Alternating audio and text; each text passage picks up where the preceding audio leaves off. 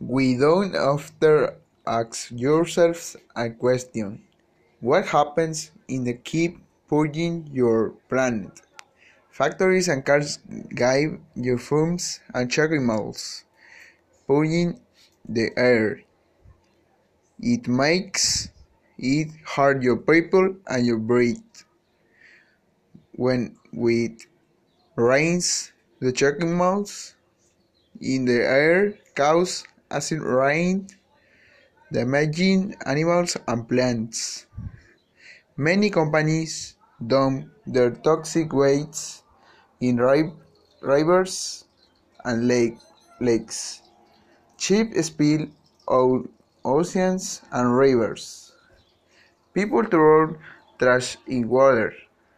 Toxic wastes and oil spills cause many animals and plants to die. Animals also eat trash or they get caught in it. Like six-pack plastics causing the animals death. People do trash in the ground. Many people don't recycle and throw away too much trash that landfills are getting bigger. Learning around covers and land from your sun, and the grass and plants die.